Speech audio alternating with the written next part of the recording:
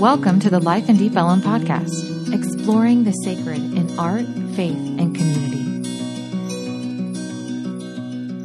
Okay, my name is Marcel, and thank you. I feel heard. I'm a pastor's kid.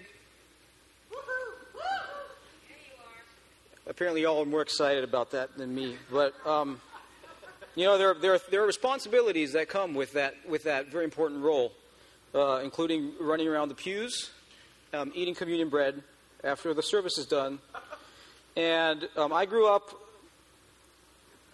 with talk of ministry all the time at our house. That first of all, there were always people there, and they were always talking about church. There was always talk about Bible, mission work, social justice, worship, and I grew up with trivia about Bible stories. My mom would stop me in the hallway and ask me, "What's the genealogy of Abraham?" I don't know. I don't remember. But one of the topics that would come around kind of time and again did fascinate me. Not like the genealogy of Abraham, which I did not care about. It was this idea that God somehow calls us. Somehow calls us to be or do in a certain way.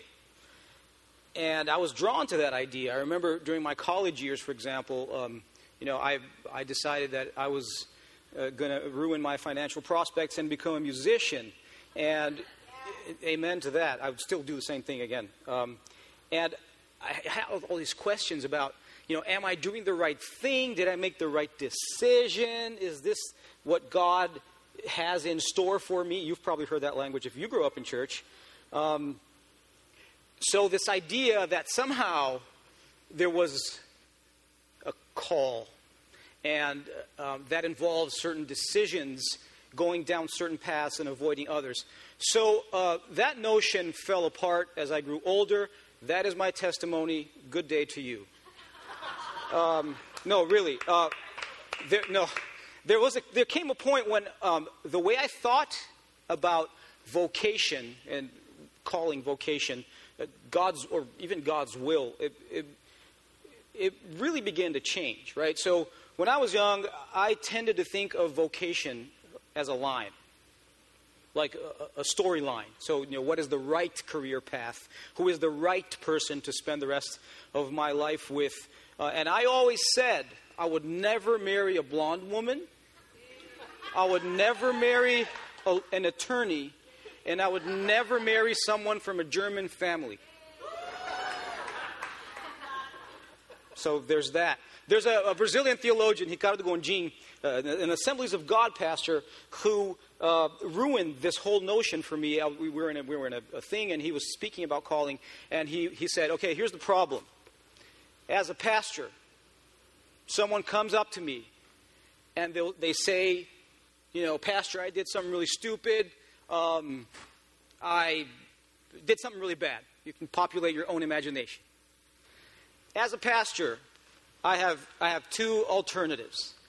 If I follow the line, then I got to tell this person, I'm sorry, dude. Plan A is ruined. I mean, you'll get Plan B, which is kind of a step down. That's the best we can hope for. I'll talk to God. We'll pray for you. We'll try to get you back on track. And if that gets ruined, then it's Plan C, D, so on until you're like Z, X, Y, Or I can abandon this idea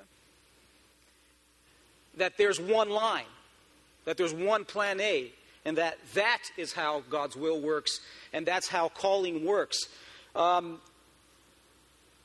One recent example of why that does not function well is COVID, right? One of the big pickles for theologians during COVID was because we were all screwed, right? And it's easy. It's really easy. You look at the Old Testament, it's easy, y'all, because when in the Old Testament, if you're getting screwed, that's your fault. Right? If you're in exile, you did something stupid. Plan A is down, off the table. Plan C, Babylon. We'll see what we can do with that. Right? But then, so in the world balance of things, someone is going down and someone's coming up. Right? So you have this kind of balance. God's favor. But when we're all screwed, what do you do? And theologians had to rework that. And a lot of literature came out about it. There was a book called God in the Pandemic, or Brueggemann's Virus as a Summons to Faith, which is a great title to confuse anyone. And anyway, I started to understand that vocation, which comes from a Latin word, vocatio, and vocatio just means to call, to summon, to, it's a bidding, something. It is a core notion of Christian spirituality in ways that are very different from the ones that I thought about when I was younger. And today I think of calling not as, this individual private burden, something for me, but as a shared communal affair. Something that manifests in relationship, and something that essentially mirrors the calling of Christ. So, as we explore what our future looks like, we have a future, the questions about who we are called to be, or what we are called to do, what kind of faith community are we called to be, things like that, the things that the board talks about, naturally arise. And those are essentially questions about our vocation as a community. And within the context of this series, I want to explore this connection between Christ's calling and the calling of those who gather in community around that Christ, which, in this case, if you're wondering, is us. So, towards that end, I want to focus on an image that is very frequent in Christian scripture, both in the First and the Second Testaments. And that's the image of a shepherd and the sheep. Right? And I want to explore that connection between calling and Scripture in two dimensions. One is Scripture with a capital S, right? So how most, churchy, McChurch-faced people tend to think about Scripture. It's a body of texts gifted to us by God through the voices and examples of many who have come before us. And a body of texts that illuminates several questions about how we are to live. In that sense, Scripture, with a capital S, is more than just a collection of stories. It's like a kaleidoscope, right? And you kind of turn it. That's what the lectionary is. The order of readings is like a kaleidoscope that provides glimpses about the relationship between God and God's people. So, capital S illuminates, you got it. Second point is Scripture with a lowercase s. Not as less than, but as a collection of stories of regular people. It's a crucial notion. And as we read these texts, we are remembered that our vocation as followers of the way, as a people, is part of a larger story, a patchwork quilt. If you remember my last sermon from a few weeks ago, it's a quilt woven through history, composed of those who said yes to God's call, to God's invitation into relationship. Abraham, Ruth, Jacob, Anna, Mary, Peter, Lydia, John, Liz, Abby, Jenna, Lashunda. You get the picture. And as we read these stories about the calling of others, we start to acknowledge and recognize how quirky and how nonlinear are the paths that lead to understanding what vocation is or isn't. You can't just pick up the Bible and go like, okay, A plus B equals C, we're good. I understand, I'll apply. Things go down, like they meander. Sometimes they hit dead ends. Sometimes, you're reading Isaiah for the 10th time, if you're into that kind of thing. And you're like, oh, okay, this is what, Corinthians. It's just like, okay, I never thought about this. But now it makes some kind of a connection. As Jenna reminded us last week in relation to the words of Jeremiah, who, as a prophet, was speaking to Israel, who were screwed. They were in exile. Even when God's people were being taunted about their sacred stories, we can never be exiled from God. So in that sense, interacting with Scripture is sitting with God. And remembering that we can never be exiled from God, because it is that is the God who calls us. And just as God sustained that exiled community, God sustains us today as we think about our future. So, capital S, lowercase s, I'm going to use 3 passages from Scripture, 1 Old Testament and 2 New Testament. First, we're going to do Psalm 23. We'll get there eventually, okay? So, the point is that these stories can help illuminate the nature of Christ's calling to us, to the world, and how that shapes our journey as a community and as a place. So, first scene, Psalm 23. I'm going to read from the New Revised Standard Updated Edition, or NRSV. I can't say that acronym. The Lord is my shepherd. I shall not want. He makes me lie down in green pastures. He leads me beside still waters. God restores my soul. He leads me in right paths for his name's sake. And even though I walk through the darkest valley, I fear no evil, for you are with me.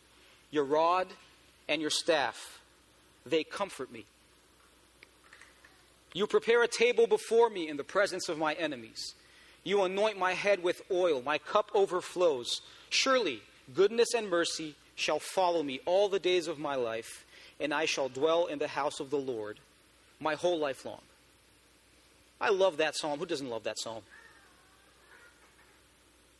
Psalm 23, it's a classic example of that image of the shepherd and the sheep that I mentioned. It's also a double whammy because David, to whom this psalm is attributed, began his career as a shepherd. That's what he did. When he uses that image here, he does it from the perspective of someone who has spent significant time running after sheep, caring for sheep, shearing sheep, defending sheep from predators. You name it, David had done it.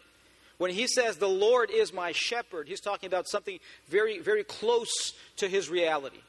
The sheep industry, if you will, was an important part of the culture and the economy of Israel in the Old Testament. When this image appears in Scripture, for these people, it wouldn't have been like this removed, metaphoric, kind of,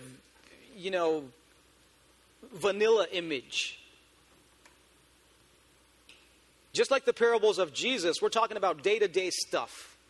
And these examples are run-of-the-mill components of daily life that were part of the world at that time. When Jesus talks about the fig tree, there's a fig tree.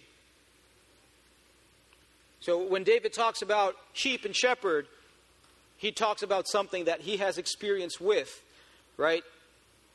And there are a couple of things in the poetry here in Psalm 23 that I want to kind of tease out. First is the fact that David starts by telling us about God.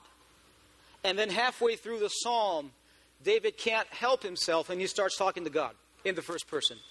Right? So there's a knowledge, there's a relationship, there's a sitting with. And that speaks to a dynamic that we also follow as we examine this theme of a calling. We're talking to each other, we're talking to God. We're talking to each other, we're talking to God, trying to figure out what our future looks like. And David ties two things together here. He ties hunger and satedness, the absence of nourishment and the abundance of nourishment. And that's one of God's competencies towards Israel and towards us. You look at other Old Testament texts. There's the example of the table, right? And we've been talking about this. We had communion together a few weeks back. The table. God nourishes us. So here in Psalm 23, if we are the sheep, God offers that which sates the hunger of the sheep, water and grass.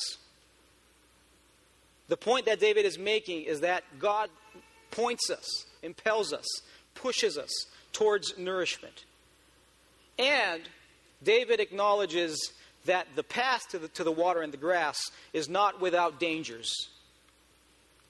But God, like the shepherd, is a faithful protector of the herd. God cares about people. If you forget everything we talked about this morning, remember that. God cares about people. God cares about us. God cares about you.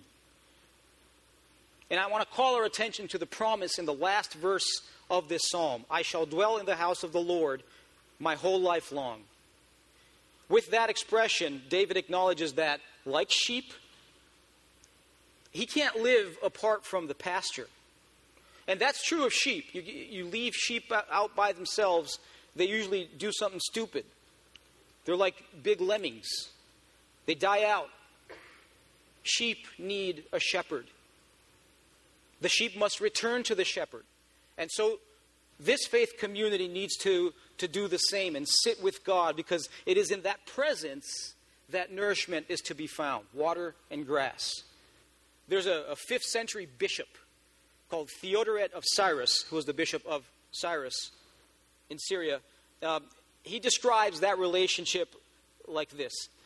Now, providing these good things is your ineffable loving kindness, not awaiting our request, but closely following us like fugitives, anticipating our needs, giving us a share in salvation, providing residence in the divine dwellings, sitting with God. Following us like fugitives.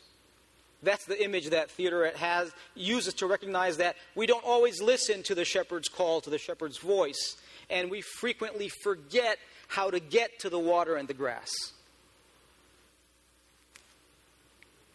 And that leads us to our second scene, where Jesus is using the same image. This is in John 10. If you want a Bible, you can raise your hand. Someone will get you a Bible, or just look this up on your phone if you want to.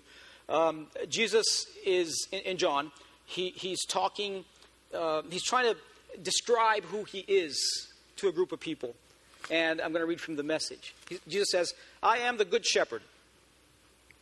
The good shepherd puts the sheep before himself, sacrifices himself if necessary. A hired man is not a real shepherd. The sheep mean nothing to that hired man. He sees a wolf come and runs for it, leaving the sheep to be ravaged and scattered by the wolf. He's only in it for the money. The sheep don't matter to him. I am the good shepherd. Jesus repeats that line. I know my own sheep, and my own sheep know me. In the same way, God knows me, and I know God. I put the sheep before myself, sacrificing myself if necessary. You need to know that I have other sheep in addition to those in this pen. I need to gather and bring them in too. They will recognize my voice. Then it will be one flock, one shepherd. One flock, one shepherd. So in this passage, we find Jesus interpreting himself through that image of the sheep and the shepherd. And that story happens in context, right? Jesus is having an argument with a group of Pharisees. Jesus is always triangulating with these people. But in an attempt to help his listeners understand what he is saying, Jesus resorts to language that is familiar to that audience, right? The sheep and the shepherd. And they would know it also not only from daily life, but from Old Testament scripture. Jesus' listeners would quickly connect what he was saying to texts like Psalm 23. Creating these echoes and resonances between, how images bounce around in Scripture. And one important echo, one important resonance that they would relate to is exactly Jesus' critiques of the Pharisees, to whom he's directing that language in this passage. And there's a passage in Ezekiel where he's a prophet, right, who's accusing the leadership of God's people of taking them down the wrong path, like a hired hand. And Jesus is doing the same here. He's accusing the Pharisees of derailing the faith of Israel. Because the Pharisees positioned themselves as the spiritual leaders of God's people.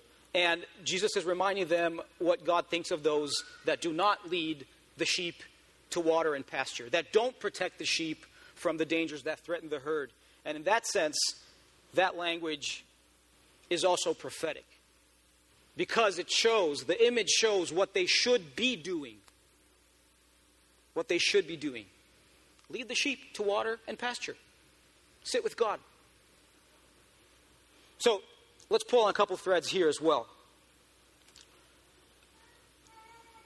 There's an interesting dynamic in this text that I want to point out. The first is that the shepherd leads the sheep. The shepherd walks ahead of the sheep, but the shepherd also follows the sheep when they lose their way. Just like the parable of the lost sheep in Luke 15, or the song we sang, leaves the 99, leaves the 99. Just leave those sheep, go look for the sheep that's missing. So the shepherd is both in front and behind of the flock at the same time. The shepherd embraces the herd, the flock, with her presence and leadership. Just like in Exodus. You have God's people kind of wandering in the desert, and there's a pillar of smoke and fire that leads the way. God does not abandon God's people. It is impossible to be exiled from God's presence. And the pastor's voice is a key concept of that presence that embraces. Right? The sheep follow the shepherd because they recognize that voice, and they follow that voice. They don't follow the voice of the hired hand. God has the habit of calling. Samuel, Samuel, Samuel. In the book of, you guessed it, Samuel. Peter, Peter, Peter. And we'll look at that passage in a little bit. God calls. God calls. And the sheep know the shepherd's voice. And Jesus recognizes his sheep by name. God cares about you. Part of being a community is that we recognize the voice of those with whom we share our lives. If a stranger calls us on the phone, we don't recognize their voice. And we probably hang up. But when we do, when we know the voices around us, there's mutuality. There's relationship. It's not an unbalanced kind of unilateral dictatorial relationship. It is about recognizing the voices that we sit with. So in that text, when Jesus puts up this image of the sheep and the shepherd, he's setting up an image of commitment. The shepherd gives their life for the sheep, and the sheep recognize and follow the shepherd's lead, the shepherd's embrace, and live in that embrace. So looking at these two texts might illuminate some of what we're called to do as a community, right? Because these texts help us understand Christ's vocation and our vocation as a faith community in light of Christ's calling. So the first thing I want to say, as I kind of cross-reference these texts, is that Christ's vocation to God's people remains. Our community is not alone. The shepherd walks with us. There's a really good book published in the 70s by Philip Keller. Philip Keller was an actual shepherd who shepherded actual sheep, and he wrote a commentary on Psalm 23. And I don't remember what it's called, but it's really good. And Keller says that the fate of a herd lies with the type of person who shepherds it. If the shepherd is impatient, indifferent, careless, the herd suffers from hunger, cold, and thirst. No pressure, Jenna. I'm just kidding. We're all supposed to pastor each other. If the shepherd is careless, the sheep die. But if the shepherd is dedicated, attentive, patient with the flock, the sheep thrive. Jesus is our shepherd, following and leading. When we're lost, when we're tired, when we're broken, if we are the sheep gathered in this faith community, we walk together and the shepherd is with us. That's the first point. The second is that we don't own the flock. We're part of it, and this is most certainly our community. But it's not a self-managed, self-sufficient community. The shepherd leads it, embraces it, and sustains it. And we have to remember that Christian community in that sense is grounded in Jesus, tied to Jesus' calling in ministry, and that is a ministry of reconciliation and healing in a broken world. That's the deal. That's the call. Reconciliation and healing in a broken world. And God knows our world needs that now. We need it. So, if this community's call is tied to the vocation of Jesus, why are we here? In Deep Ellum, in Dallas, on this block, in this place. So I'm going to use one more text. I'm going to fast forward in the book of John to John 21. And what happens here is Jesus has died. He hasn't appeared to the disciples. The disciples go back to fishing because, that's their jam, so it's what they do. They can't catch any fish. Jesus shows up at the beach and tells them to, launch their nets on the other side. They do. They catch some fish. They come back to the beach. And Jesus is grilling some fish. And I totally believe that grilling things is God ordained, which is why I do it. After breakfast, says John, Jesus said to Simon Peter, "Simon, son of John, do you love me more than these?" "Yes, Master. You know I love you." And Jesus said, "Feed my lambs." There's that image once again. And then he asks a second time, "Simon, son of John, do you love me?" "Yes, Master, you know I love you." And Jesus says, "Shepherd my sheep." And then he said it a third time, "Simon, son of John, do you love me?" And Peter was upset. He was getting kind of miffed. He was like, "Jesus, what is the deal? You've asked me twice. I have told you." Jesus says, "Do you love me?" And Peter says, "Master, you know everything there is to know. You've got to know that I love you." And Jesus says for the third time, "Feed my sheep." Feed my sheep. There's the connection between Jesus' calling and our calling. Reconciliation and healing in a broken world. So John 21 highlights the connection between the calling of Jesus and the calling of the church. He puts, sorry for using the C word, Ryan. He puts on Peter and on the church the responsibility to mirror the shepherd's own shepherding. These pastoral movements, and that the word pastor comes from the shepherd. That's where the word comes from, are to be noted and practiced. Jesus calls us to lead and to pursue.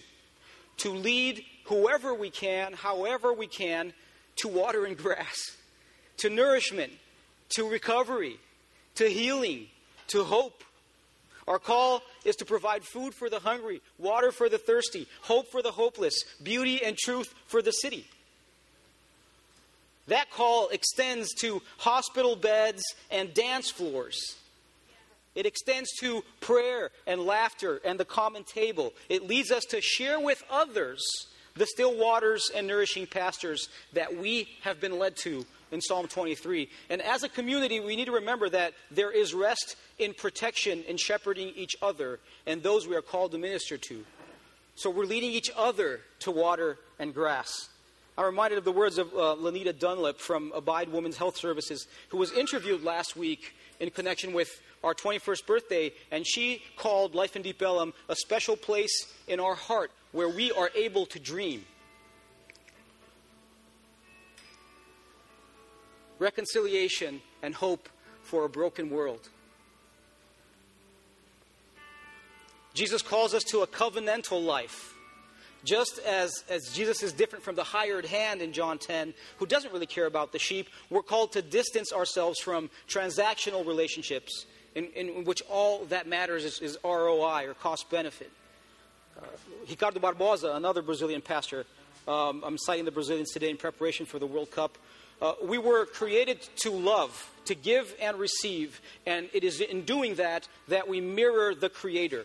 For Barbosa, and I agree, we're invited into a covenantal life, a life of covenant, of alliance, that nourishes the soul and recovers the meaning of our true humanity. So, because of that, the day-to-day community of the community is marked by voices that strive to know each other, to confess, to call out crap, to exhort, to worship, and to proclaim reconciliation and hope in a broken world.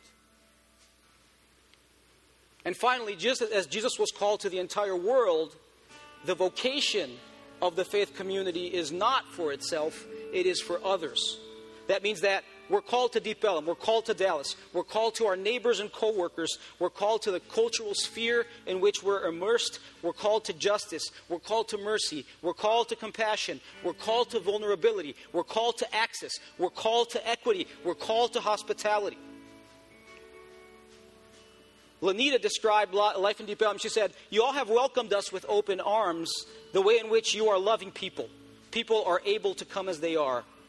She says, "I think that's going to bleed over into generations to come because of the fact that you're authentic. You allow people to be. You allow people to sit with each other by still waters and green pastures." So we're called to the kingdom, the reign of siblinghood, of the shepherd who leads the herd, and that is a kingdom of love. This is a flock that struggles to nurture and live out the hope of kingdom come. A flock that struggles towards healing. A place in which sheep who are hurt and isolated can find rest, nourishment, joy, reconciliation, and hope for a broken world.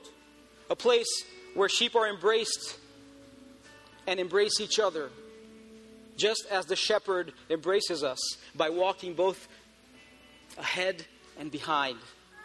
A flock that dreams about what our future looks like. And these dreams can't help but be infused by hope, love, joy, kindness, mutuality, respect. You get it. Reconciliation and hope for a broken world. All the fruits of the Spirit and stuff. Life in Deep Ellum is called to be an incubator in which the shepherd's dreams find fertile ground to flourish. A place in which justice walks hand in hand with grace. A place in which tears and laughter are joined together in community. Amen.